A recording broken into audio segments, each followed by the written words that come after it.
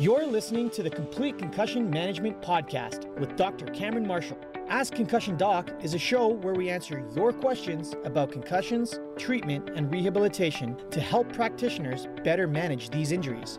Enjoy the show. Hello, everyone. Welcome to Ask Concussion Doc, episode 90. I'm pretty sure it's 90. Wow. That's good. On today's episode, we have Nazeeg.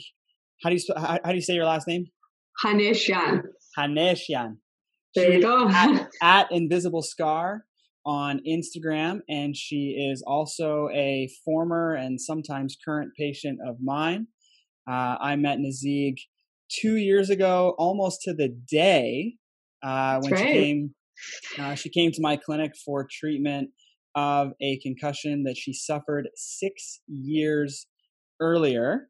And she reached out to me last week and said that she had some questions from some of her followers on her channel about what we did for her in terms of treatment. And I said, I think it'd be probably a good idea if we just did it live together and just talked about your case. And that way we can kind of break down what we did in terms of the case, what symptoms she had, and how we kind of approach that. And we can hear it from her side and from my side. And I think that would be a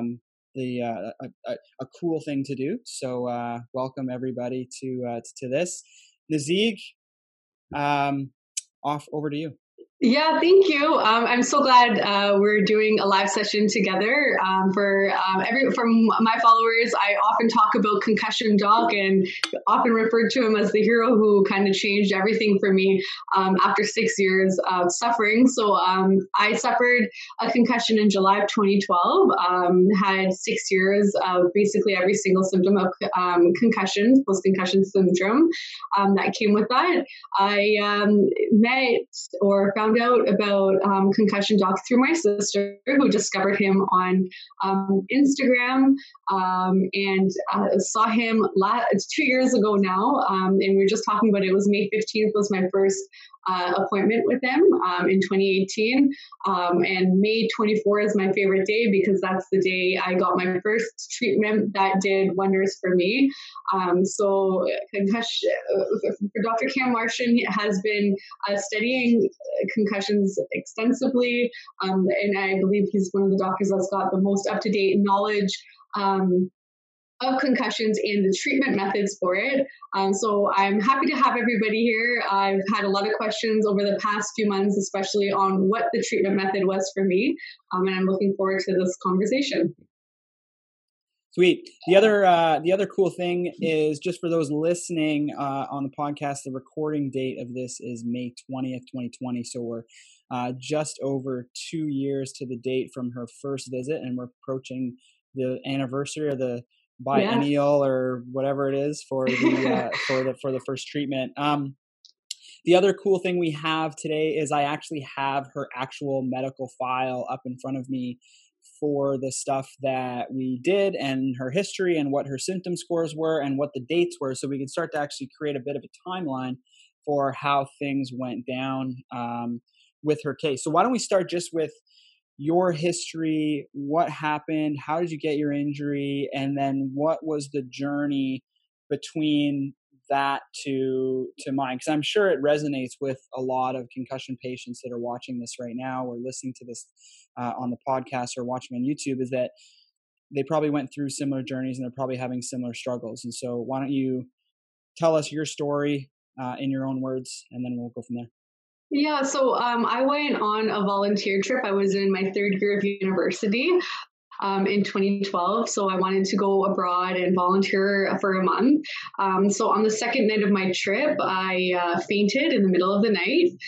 When I fainted, I hit my head on a corner of a marble slab, which at the time resulted in microskull fracturing. I had a bit of brain bruising as well. And it completely shifted everything. I mean, for the first week, I wasn't aware that it was a concussion. I kind of tried to go about everything. I knew my headache was very bad. I was very disoriented. I constantly walked into walls and constantly walked into the doorway of the car. So I knew something was wrong.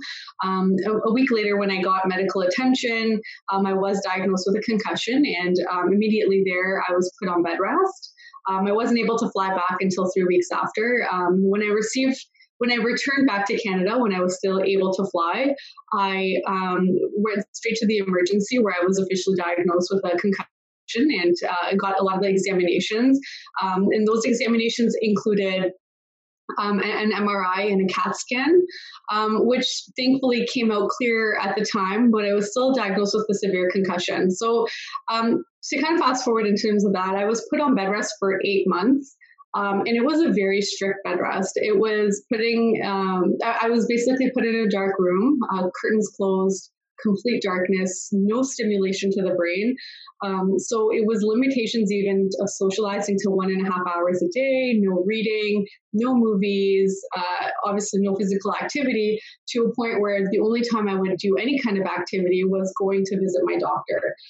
So initially I was visiting my doctor about once a week, and it was a sports medical specialist, sports medical medicine specialist. So he was at the time the person locally that knew of concussions. I did a bit of treatment for chiropractics, but that didn't really continue on. It wasn't.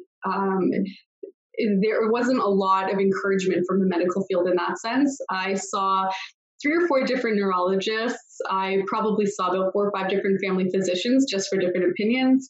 And I think one of the things that I constantly remember and I look back on, which was one of the most frustrating and discouraging parts of the recovery, was constantly, this is your condition, learn to deal with it. This is permanent, learn to deal with it.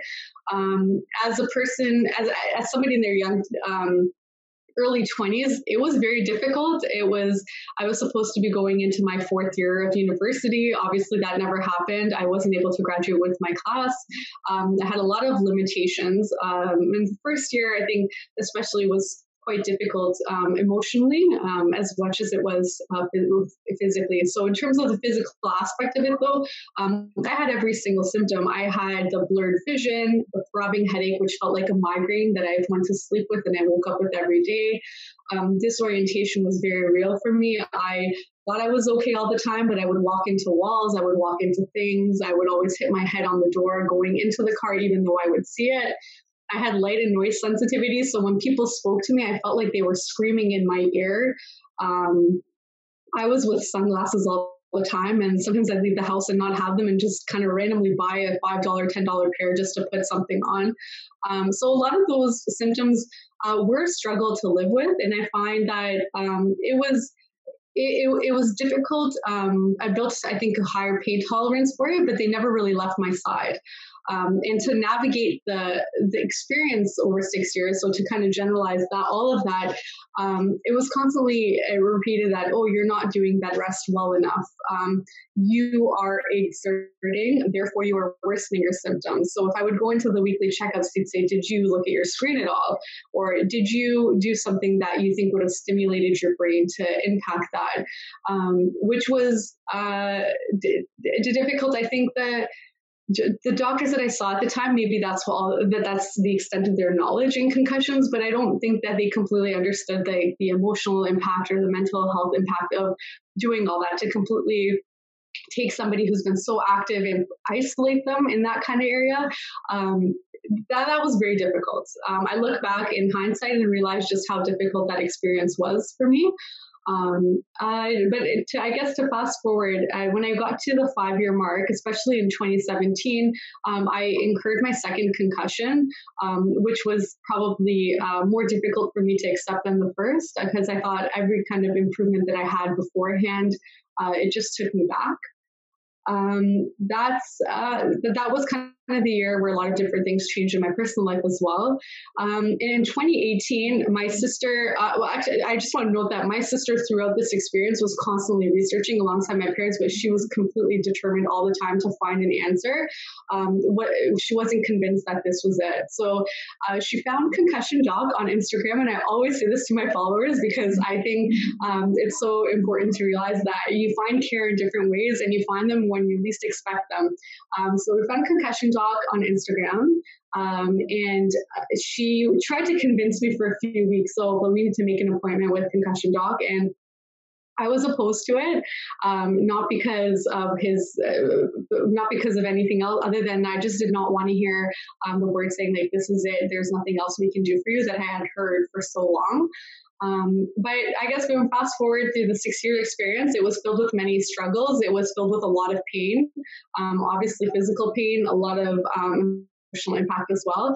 But I kind of leave it back to, I'll get back to you, Kim, because you can talk a bit more about your approach. But the reason why I went to Dr. Marshall after was because of the different approach. And when we did the research about the different methods of treatment, it was completely different than every single doctor we had seen before, which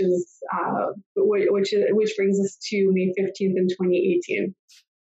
Which would have been earlier, but yeah. She just told me before we went live, because we were looking, I was just kind of quickly looking at her file, and I was like, oh, May 15th. And she said, yeah, it's supposed to be earlier, but she decided to call and not tell her sister and just cancel before she came in to see me. So, and then her sister found out, I guess, and forced her to come and brought her.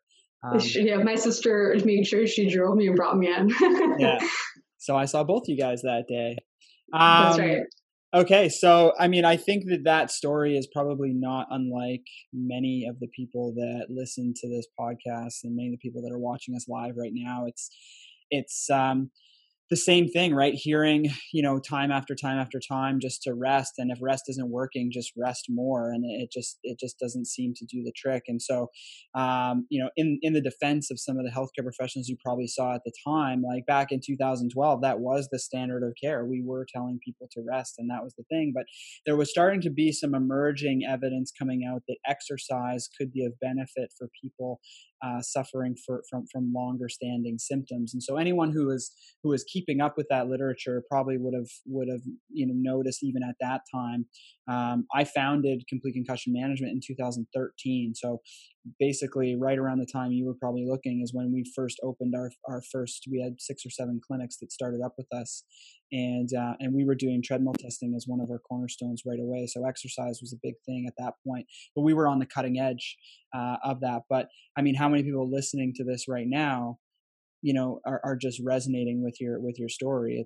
There's probably a tremendous amount of people, and there's probably a ton of people that have given up hope, just as you were kind of verging on, at that time. So I think it's important for you to continue to share your story. And I'm so glad you've done that on Instagram and, shared it from a more recovery standpoint and, showing people that there is light at the end of the tunnel. Because I find a lot of people on Instagram in the concussion recovery space, it's always so negative. It's always, that there is, this is the way it is kind of thing. But I think that what your channel does is show the hope side and the upside. So I think it's good. So if any people are not following Nazeeg at Invisible Scar, you probably should, because it's motivational, but in a way of recovery and not turmoil. So anyway, let's go on with your case and let's talk about, my approach to things and the way that we do the things that we do. So the first thing I want to do, I'll pull up your assessment here, and this is dated May 15th, 2018. And this was 2,127 days after your initial concussion. So that's how long I was. that's a lot of days. So 2,127 days had passed before you found your way to me. Fainted, hit your head on a corner of a marble slab, all the things you talked about, trying to go back to school. You were in university at the time, undergrad? I went back to complete my undergrad in 2013 and graduated in 2014. So I went back a year later, but I took a break. Okay. I didn't start my master's until after after I recovered. Yeah. Okay, so she had no real red flags. The initial symptoms that she reported at the time of the injury were balance problems, blurred vision, confusion, fogginess, headache, and nauseousness. Typical, those are probably some of the most common symptoms that we see. And then the symptoms that she experienced when she came to see me, I'll just go through the most severe ones. So she had headache, pressure in the head, interestingly, 0 neck pain. Her neck pain score was 0 out of 6. And what we'll see as we go through this is actually treatment of her neck was one of the most helpful things. And so that's something that I try to get across to people as well, is that the symptoms of concussion and the symptoms of whiplash are identical. And a lot of times patients with whiplash will have visual disturbances and dizziness and all these symptoms that they will assume is something with their brain. But in reality, it's actually a neck issue. But most of the time people relate neck-related problems to having neck pain. But she reported a neck pain of 0. So let's just keep that in mind. So no neck pain at all. Headache, pressure in the head, dizziness. Her blurred vision was a 6 out of 6. So blurred vision was a big one. So keep that one in mind. That was a big struggle. Yeah, keep that in mind as well, as the vision was huge, 6 out of 6. She had been to the optometrist. Everything with her glasses was fine. She'd had everything checked out in terms of her visual function, and it was all normal. Sensitivity to noise was a 5 out of 6. Feeling slowed down was a 4 out of 6. Fogginess was a 5 out of 6. Not feeling right or not feeling like herself was a 5 out of 6.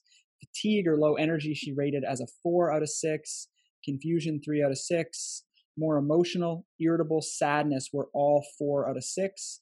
Nervous or anxious was a 3 out of 6.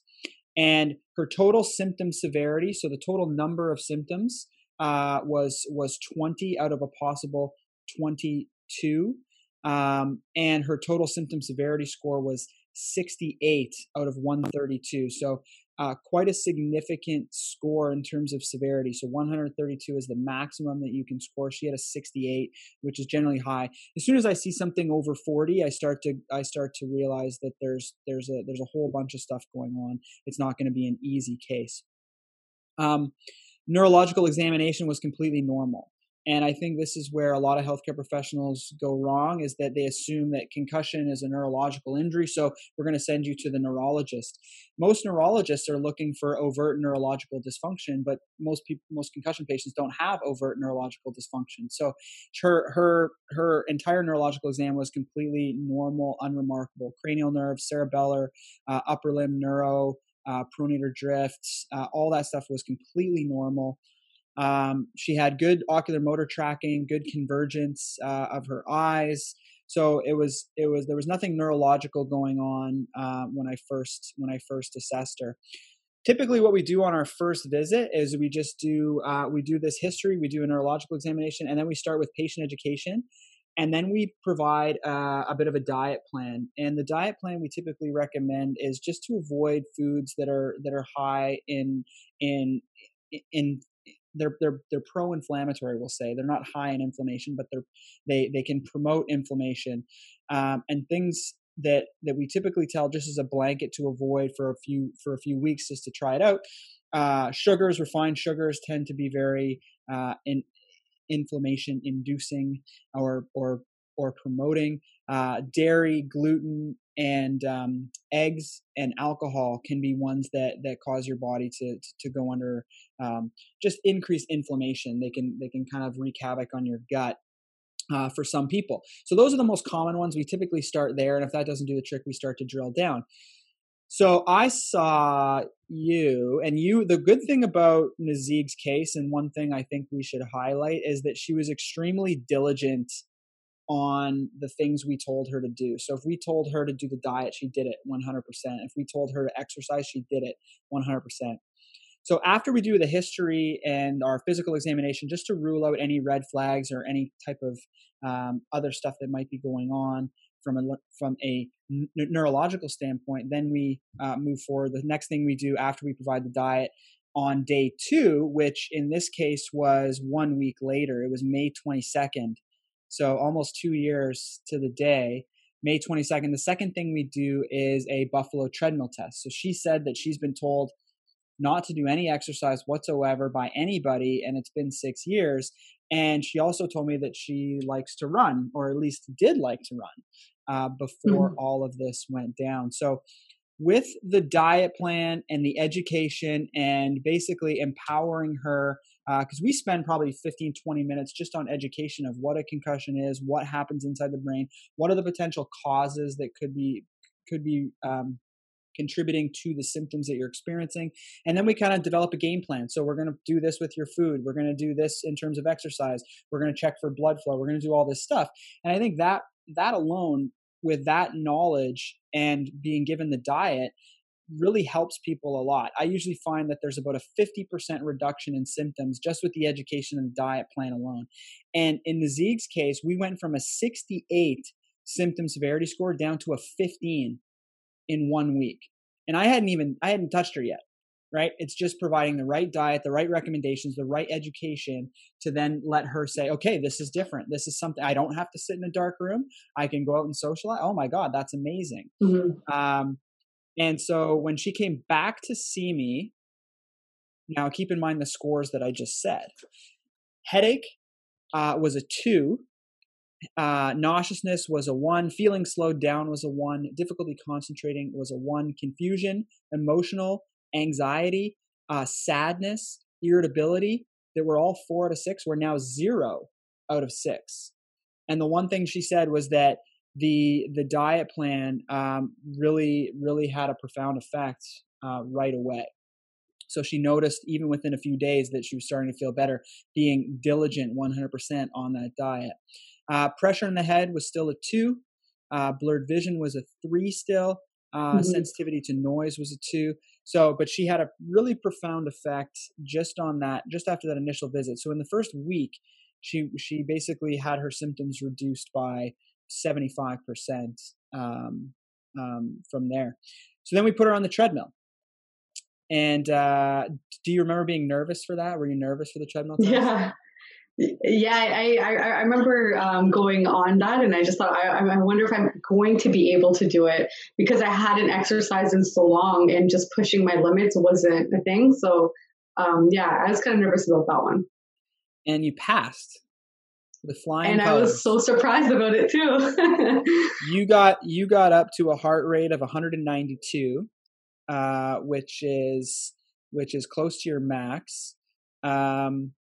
And actually, I think it is your max. Yeah, it is. It's your max. And we stopped the test because you hit your max heart rate, not because you had any increase in symptoms. So no increase in symptoms whatsoever. Hit her max heart rate. So what that tells us right there is that the symptoms that she's experiencing are not due to a blood flow issue. So having her rest and do nothing is actually just going to be detrimental for her. So then we told her, all right, start exercising. You like running? Start running. And that's what she did. And then I bring her back in 2 days later. And generally the second visit is when we look at the visual system and the vestibular system in terms of balance and your ocular motor function. How do your eyes move? Do they move together well? Are they skipping? Are they moving around? She was noting that she had some blurriness and things like that. So it's something I wanted to check. And then we also check the neck on that visit, and time permitted, we might even do a neck treatment depending on what we find. This was my favorite appointment. So I see her 2 days later. So this is May 22nd. The 24th. Her symptom score is 15 before the treadmill test. She passes the treadmill test. 2 days later, this would have been a Thursday just because I know my schedule. May 24th, I see her and I do her symptom score before I do anything. Her symptom score is now a 13. So she went from a 68 to a 15, now to a 13. And let's see, headache was a 2. Blurred vision was still a 3. Sensitivity to noise was still a 2. But yeah, most of the other stuff is like way, way, way down, like confusion, anxiety, sadness, all that stuff. And I think that comes a lot from just empowering the patient in terms of providing that education.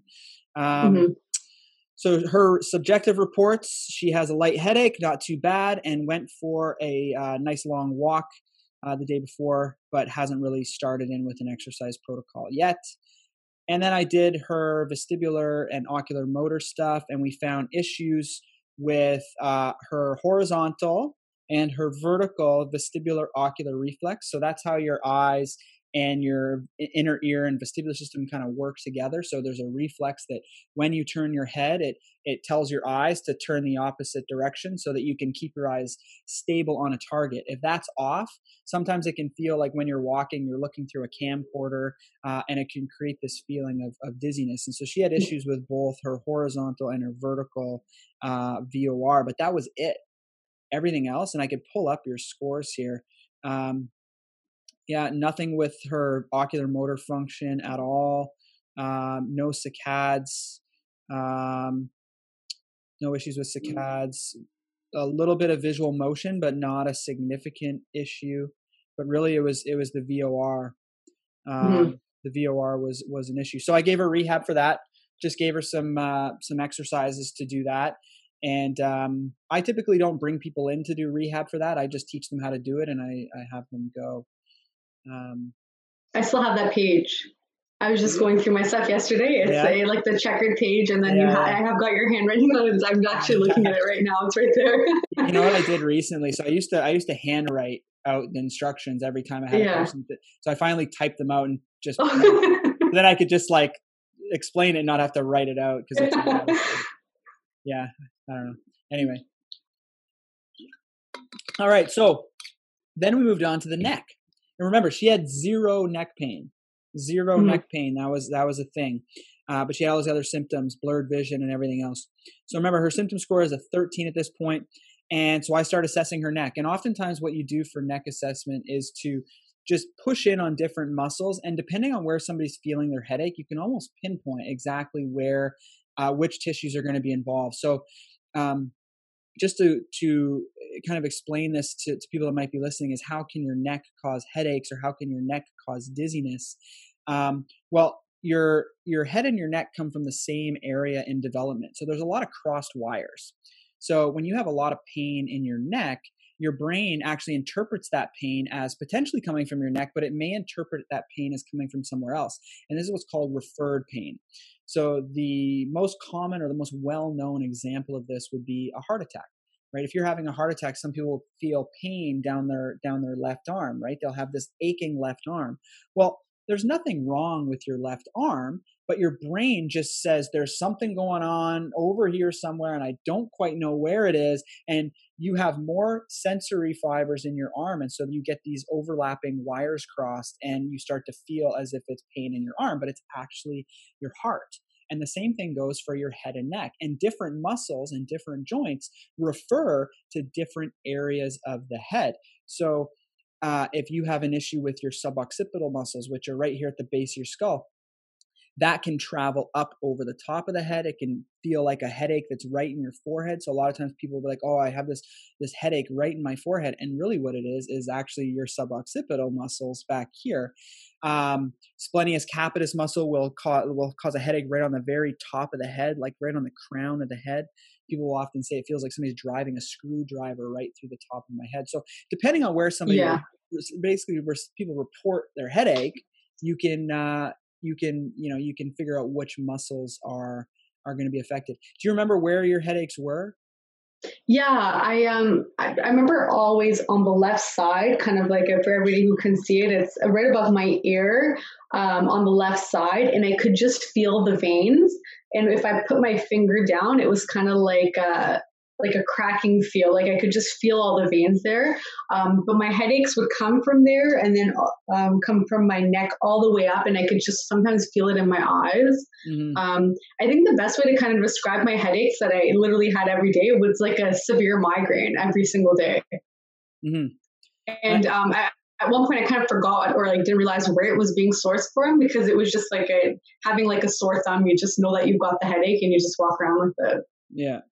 And I think that's something also to keep in mind, is that a lot of people will assume that it's migraine, but migraine is an actual type of headache, and people don't really realize that. People just assume that anything that's a really bad headache is a migraine headache. Yeah. But migraine actually has a specific kind of pathophysiological cause to it, and by definition, the criteria for migraine is it's a fairly short headache, lasting a few hours to sometimes a day or maybe 2 days. But people that have these constant headaches, I'll have patients that come in and say, I have had a migraine all week.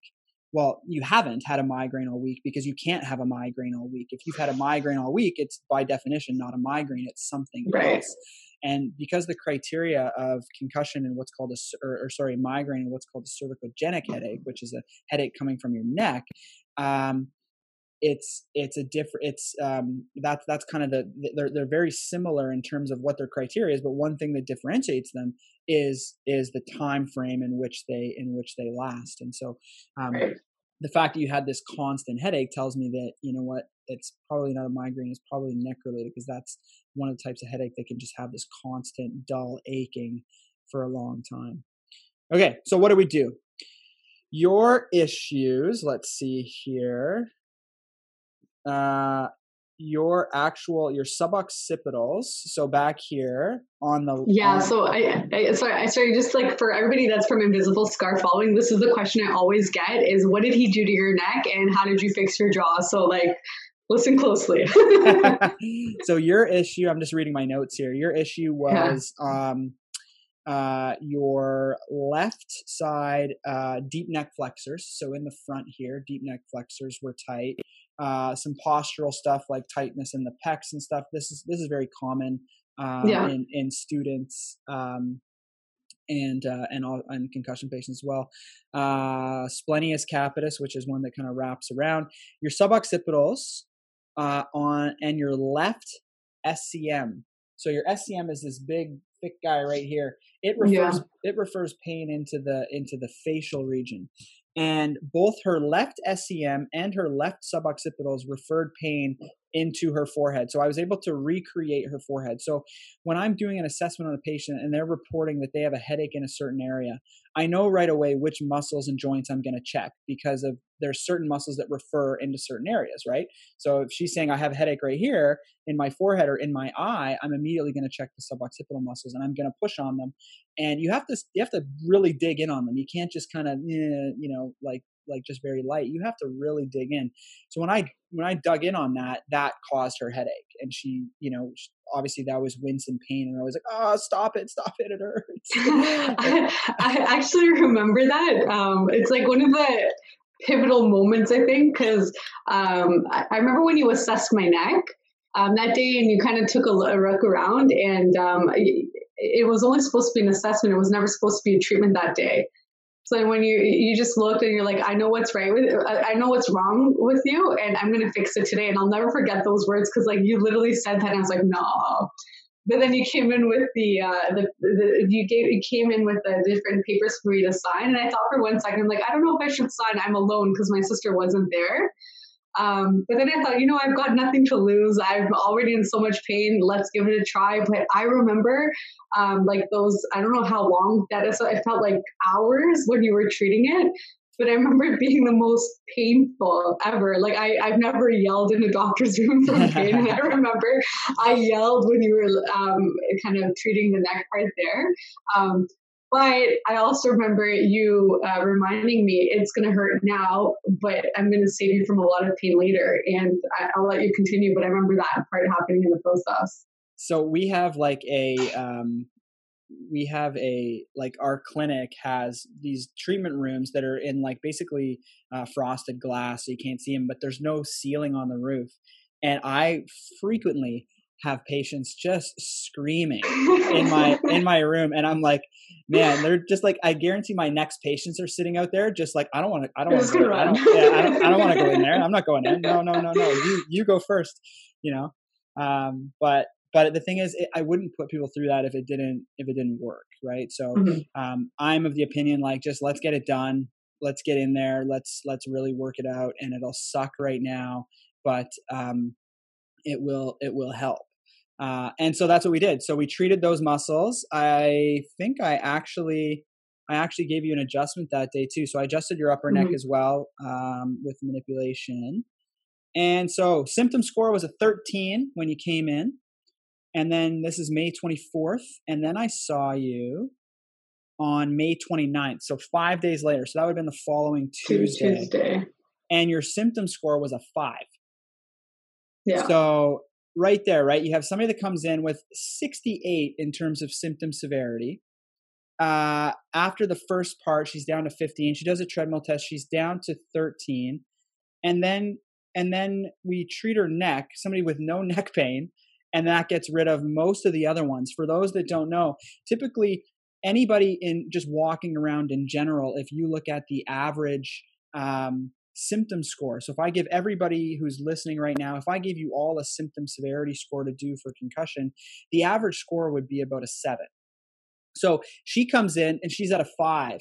Technically, that is considered recovered because anything below a 7 is considered back to, normal. That's normal life, right? So anyway, so she came in at a 5. So here's where her symptoms. Headache, gone, 0. So what was your headache when we first started? Let me just go back here. Probably like 5 or 6. 5. Your headache when we first started was a 3. So it wasn't too bad. But blurred vision was a 6. And emotion, all that stuff is already gone. Fogginess was a 5. Not feeling right was a 5. Okay, so let's see how we did after that first session. So she came in, she was a 5. Headache was 0. Where's fogginess? Fogginess, 0. Pressure in the head, 1. Neck pain, now a 1 because I usually make it hurt a little bit in the neck. Blurred vision, still a 3. So everything else is gone, 0. No balance issues, no dizziness, no confusion. Sensitivity to light was gone. No fogginess, difficulty remembering, drowsiness, all 0. Sensitivity to noise, 0. Not feeling right or not feeling like yourself was a 0. Fatigue, 0. Trouble falling asleep, 0. Sadness, 0. So neck pain, we got a 1. Pressure in the head, we got a 1. Blurred vision, we got a 3. And the total score is a 5. So, and I think this is the one you had your sister with you, is it? Well, when I had on the 24th, I was alone. I think my sister came in on the 25th, the 29th. 29th, after that. She wanted to know, what did you do to my sister? Yeah.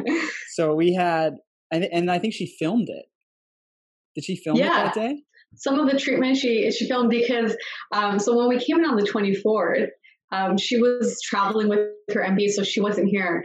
And I remember when I left your office that day, after your treatment, you asked me if I felt better. And I remember at that point, it kind of all felt sore. I couldn't feel pain, or I didn't know if I felt better, but it wasn't until I walked and I went into my car, that I thought, oh my God, like I don't have that pounding headache. I, for years, couldn't open up my jaw like that. Like that was a big thing for me. I used to always have to kind of move my mouth around to do that. Even moving like this was not possible without being dizzy. And one of the other things was getting up and down, like getting into my car and up was always like I could feel it's also almost like I could feel my brain moving. Like I had none of that. So I immediately got in the car and I drove all the way to Cambridge to see my parents at the time. I drove an hour after the doctor's office, and it was a day before my dad's 70th birthday. And I just remember everybody at my house being so emotional and so happy about it. And at first, I mean, I had my worries of like, okay, is this just for the day or is this going to get better? But something inside me after that day was just like, no, I literally just got better. I remember May 24th as being kind of like one of those pivotal moments of my life. And obviously the joy was very vivid in my face, and had my parents and sister constantly supporting me through it too. So I remember my sister came along with me to the following appointment, took videos to show my parents, like, this is what the doctor did. Yeah. I mean, that makes me emotional, like hearing that, you know what I mean? Because it's one of those things where it's like, I'm just going about my day, right? Like I don't realize what type of effect that can have on somebody. But I do frequently get that report that people feel really disoriented, you know, when they leave, you know, after the first one, they feel really kind of messed up because your neck tells your brain so much about where you are in space, right? It interacts with your eyes and it interacts with your vestibular system. And so oftentimes when you really get in there and work on that stuff, it's like you have a brand new neck and your brain has to try and figure it all out. So you get up from this and you're just like, patients will often look at me and go, I feel really weird. And I'm like, it's okay. Like it'll pass. Right. And usually I get the report that by the time they hit their car, which is like, we're in this big, it's like 4-pad arena with, so it's a big building, and usually people park on the other side of it. So by the time they make that walk and get out there, it's usually that's when I get the report that like I just got in my car and just cried because I actually felt good. And I've heard that from a number of people. That's exactly what happened. Really? Yeah. Yeah. See, I just went into my car and started crying, and it was like tears of joy. Yeah. Yeah, I hear that. I hear that from a lot of people. Actually, that's what. So you will feel disoriented when you do it. But again, this is different than just going to like a typical chiro that's just going to adjust, right? Like there's soft tissue treatments in here. Like I do a lot of ART, I do a lot of acupuncture on certain muscles to try and get them to relax, because if you're not working on the tissues as well, you're going to completely miss the point, and you're going to assume that, chiro is not, beneficial for you. Like you'd already been to chiropractors before. Yeah. You would have been the fourth one. Right. And so you have to go see the right one, I guess, or somebody that kind of knows what they're doing and how these things work. And based on a pretty simple assessment, you can figure out what tissues are involved, right? And you can just get in there and work on them, and you're going to have a really profound effect. And so she was down to a 5, and this was on May 29th. And then we treated her again. So I basically just did it again. So her subjective notes: feeling quite great. Felt improvement right after last treatment. Neck is a little bit sore, but otherwise feels good.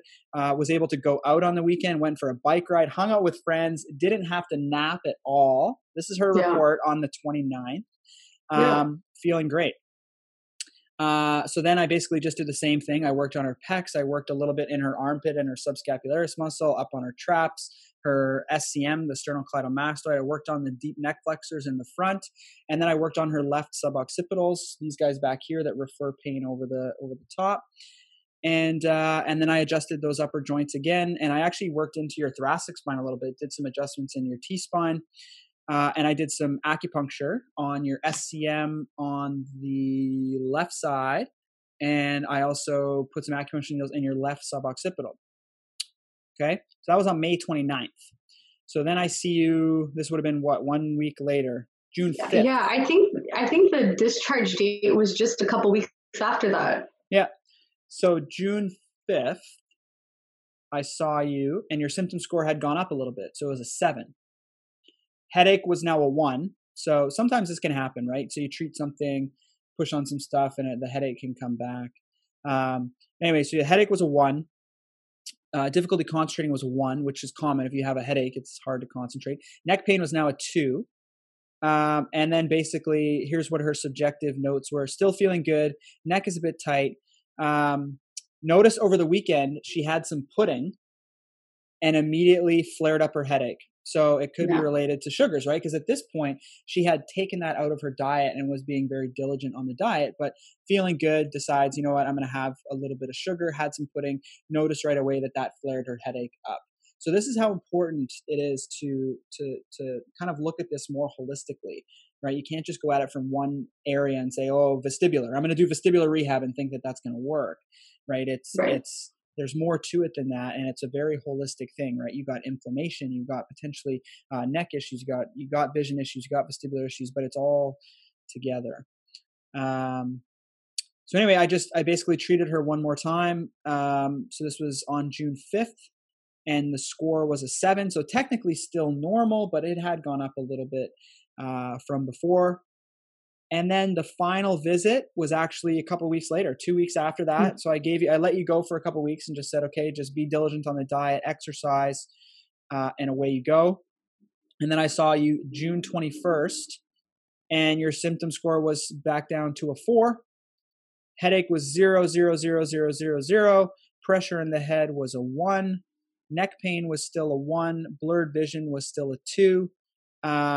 And basically you were back down to normal. So we were just saying, okay, make sure there's nothing wrong with your eyes. I treated your neck one more time and basically gave you the all clear and just said, if you need me for anything, come back. So since then, I see you maybe once every 6 to 8 weeks, you just come in and, your neck gets a little bit tight and stuff like that. But other than that,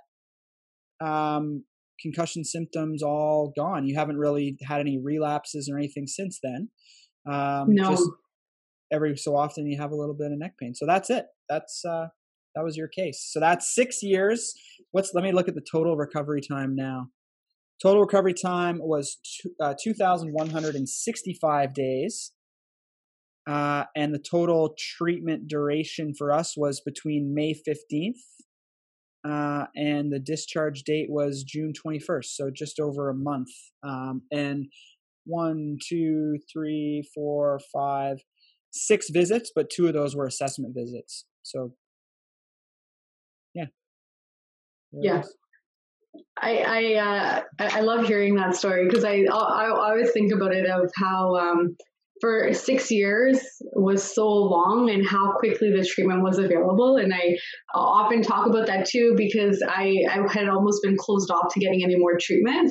And it's not, I guess you just don't know when you're going to find the right care for everybody. And I think the care exists there. So I share my story now very openly.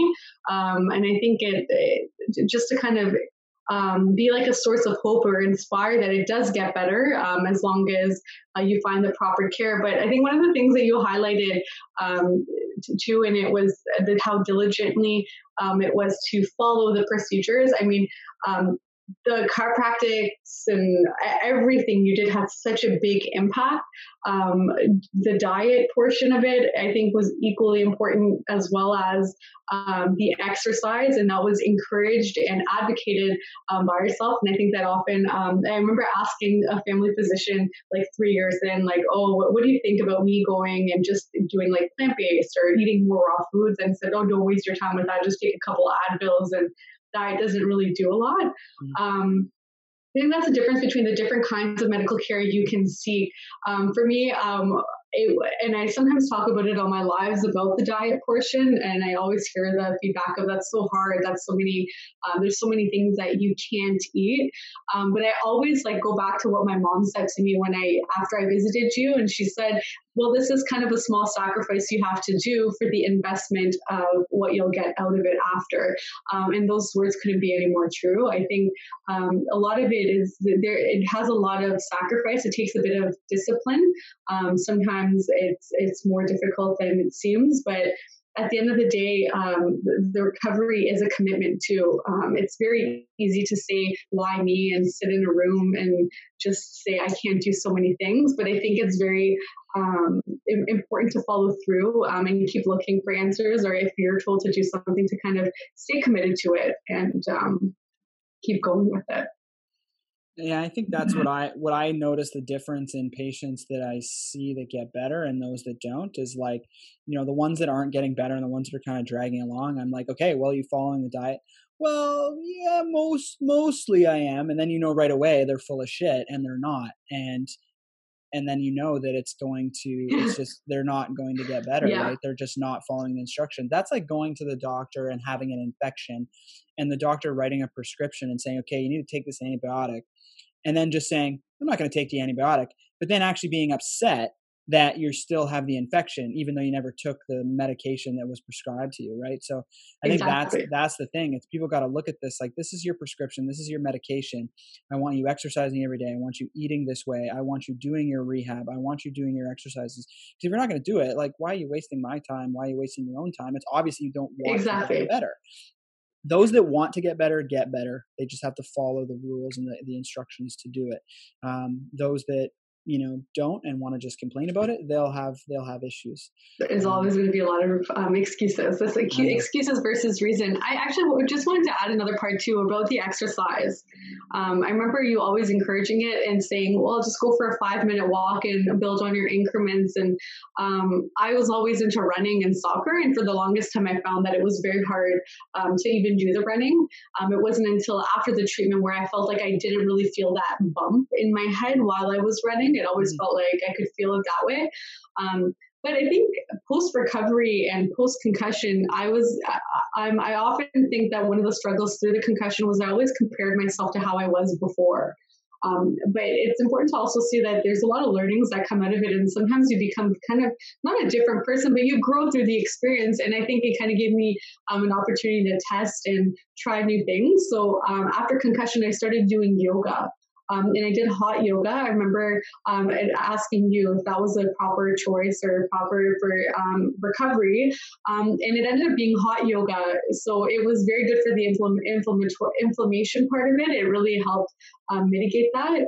And I started off by going to 1 hour classes, and I was probably only active for the first 10 to 15 classes, but by the end of that year, I was doing 60-minute, 90-minute classes. Sometimes I even did two classes in one day. I mean, obviously I had to build a tolerance for that, but it goes to show that it's possible. I mean, for 6 years, I was told to lie down and wait until the symptoms got better. And then all of a sudden, I was able to do quite a bit. Yeah, I think that's a huge point for people to keep in mind, is that you can't go from zero to what you used to do, right? Like people say, well, I used to run marathons, and but then they'll try to go run and they'll start with a 10K, and it's like, no. you gotta come back to basics and pretend you've never run before, because basically you get deconditioned and just completely out of shape. And you have to build up that tolerance again. But the symptoms of having a really hard workout, you'll start to feel dizzy, you'll start to feel really messed up, even without a concussion, right? But you throw a concussion in the mix, people think that they've flared up their concussion, but really they're just out of shape and they've pushed themselves beyond that. So they'll start to have a headache, they'll start to feel dizzy, they'll start to feel lightheaded, whatever. So it's just, you have to realize that there's a lot of overlap between the symptoms of this. Did you have any other questions in terms of, I know that you had some questions that have come from people just in terms of specifics on certain things that you want to cover? Yeah, so I think one of the questions that would be nice is, I've got a lot of followers that are in the Europe time zone, so I'm hoping that they tuned in now, but a lot of them don't have access to here.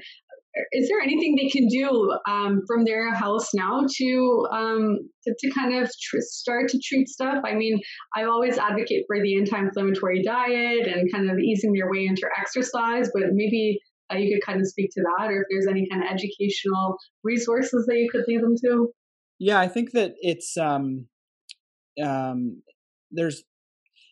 tough because everyone's kind of different, right? So I kind of tend to go with a blanket approach and try to think of things more holistically.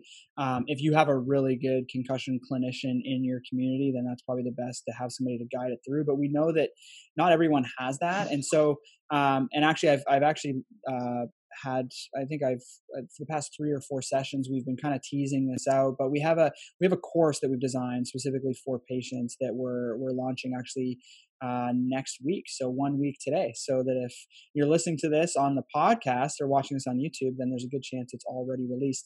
And we're actually launching it through concussiondoc.io, which is my new site. And so the course, actually, we have Dr. Paul Herkel on it, who's a naturopath. He does all of our diet stuff for all of our concussion patients. So the exact diet that you are following will be kind of included in that. But just trying to give patients the tools that they can use, because we know that not everyone has access to this. And other things that we're including in there, we have a psychotherapist who's talking about just basically the entire mindset you need for recovery, talking about meditation, talking about exercise. We teach people how to start exercising after their concussion, how to eat properly, how to do some neck rehab for yourself, what types of vestibular and visual exercises, how can you kind of assess yourself and then do that exercise. So I think that really step one is, if you can find somebody in your community who's a really good concussion clinician, then I would start there. If you can't, you can check out our course or other online resources. I think that we're probably the only course online right now for concussion, specifically for patients. We usually teach the healthcare professionals, but we realize that there's a lot of people still that we can't help unless we educate them directly. So all the same education that we gave you in your thing when you were first starting to see me, that's all included in there. We go through what are the main causes of persistent symptoms and what you can do to kind of tackle each one on your own.